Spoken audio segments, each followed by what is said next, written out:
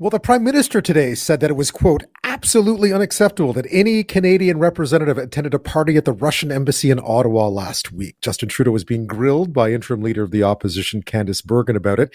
It comes after it was revealed in a report that the Office of the Foreign Affairs Minister, Mélanie Joly, was in fact aware that the Deputy Chief of Protocol was going to attend a Russia Day event at the embassy in Ottawa last Friday.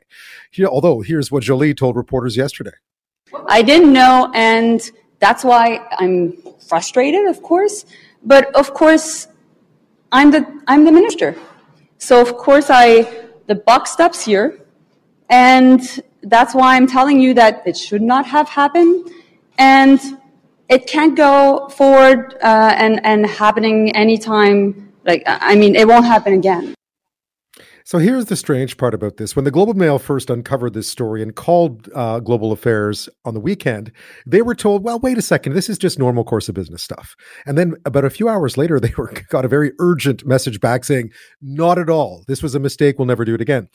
So what is going on there? Well, we thought we'd try and get a perspective from someone who might know the background here. Colin Robertson is, in fact, a former diplomat and vice president and fellow at the Canadian Global Affairs Institute, and he joins me now from Ottawa. Thank you so much for your time tonight. Good to be with you, Ben.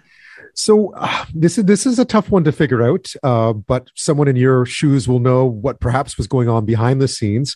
What do you think happened here, and would you call it a disaster? No, I wouldn't. I think it's a standard operating procedure for a protocol officer to go to all national days with countries with whom we have relations. And while Russia is certainly an adversary, and in the case of Ukraine, an enemy, we still have a relationship with Russia. It is, after all, the largest country in the world, and we share a border in the Arctic with Russia.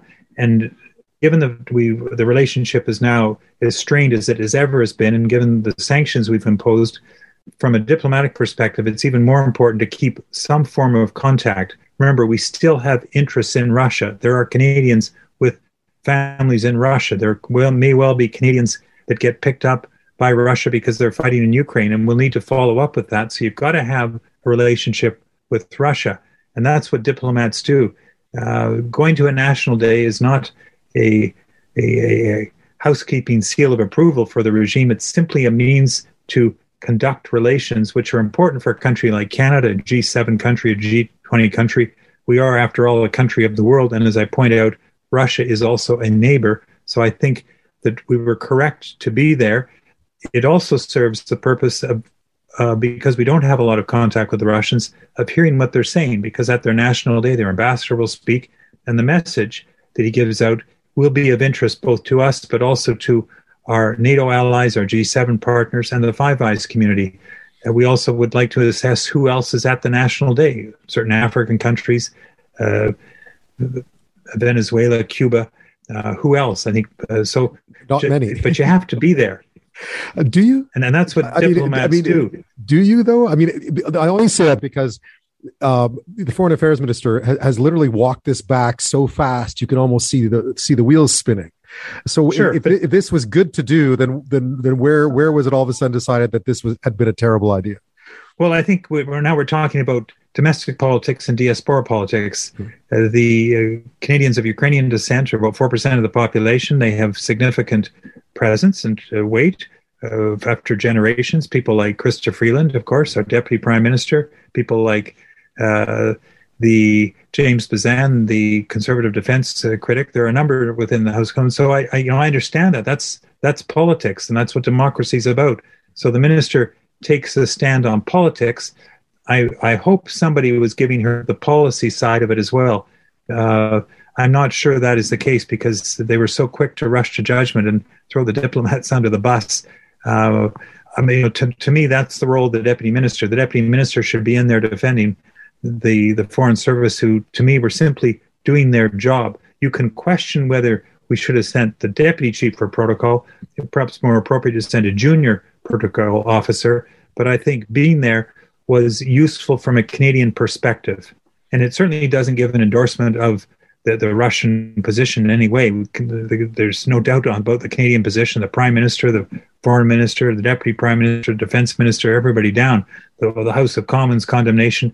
The Russians know where we stand, but as I say, it is important for us because we have broader interests, longer term interests, to maintain some kind of contact, Canada, Russia.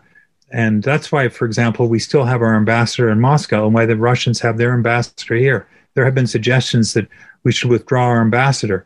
From my perspective, that's always the worst thing to do, because you need to know, and especially when you're dealing with a nuclear power and somebody like Putin, to have somebody there who can assess the situation in Moscow and feed back Canadian eyes, ears, and a Canadian voice. Colin, does this create any issues, though, just about cohesion within foreign affairs? I mean, clearly this was something that happened. There was an initial statement that sort of suggested what you just said, which is, here's why we did this and here's why we think it was justified. And that was withdrawn very quickly. And it feels like it stains a bit. And I wonder what you think the impact of that might be more broadly on everybody, including the diplomats who are working at Global Affairs.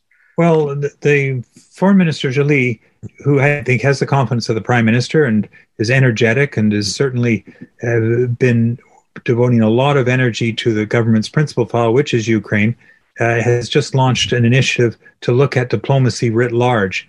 The Senate Foreign Affairs Committee is looking at the Foreign Service. And I think both of these are quite timely, because I think diplomacy should be looked at. Social media, public diplomacy matters a lot more than it did, for example, when I joined the Foreign Service.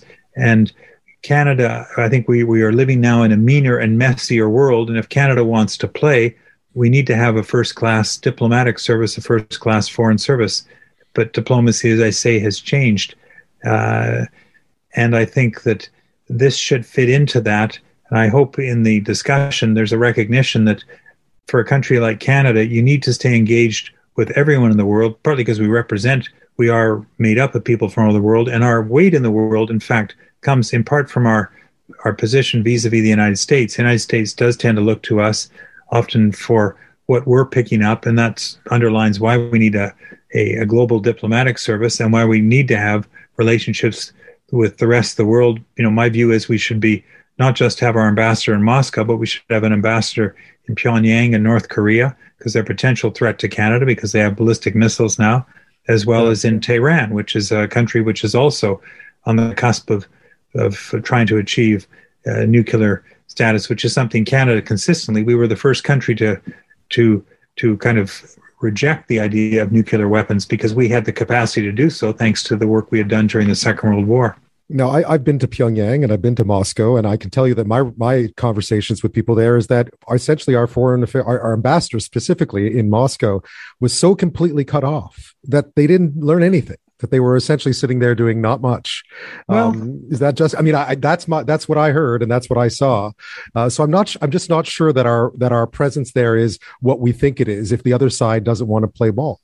No, they may not, but at the same time, that ambassador will be talking to his counterparts in the other G7 nations and in other places. He gets out and walks the streets. He can see the effect of the sanctions on the Russian economy. Only you have to be there to be able to do that. You can't do that through Zoom or through just watching TV or, with great respect, just listening to how the media reports things. These are all important assets, but at the end of the day, a trained professional diplomat who speaks the language and has probably had a posting there before, and I think it's a woman right now, they are relied upon by the foreign minister. The foreign minister can phone them and say, okay, what are you hearing from others?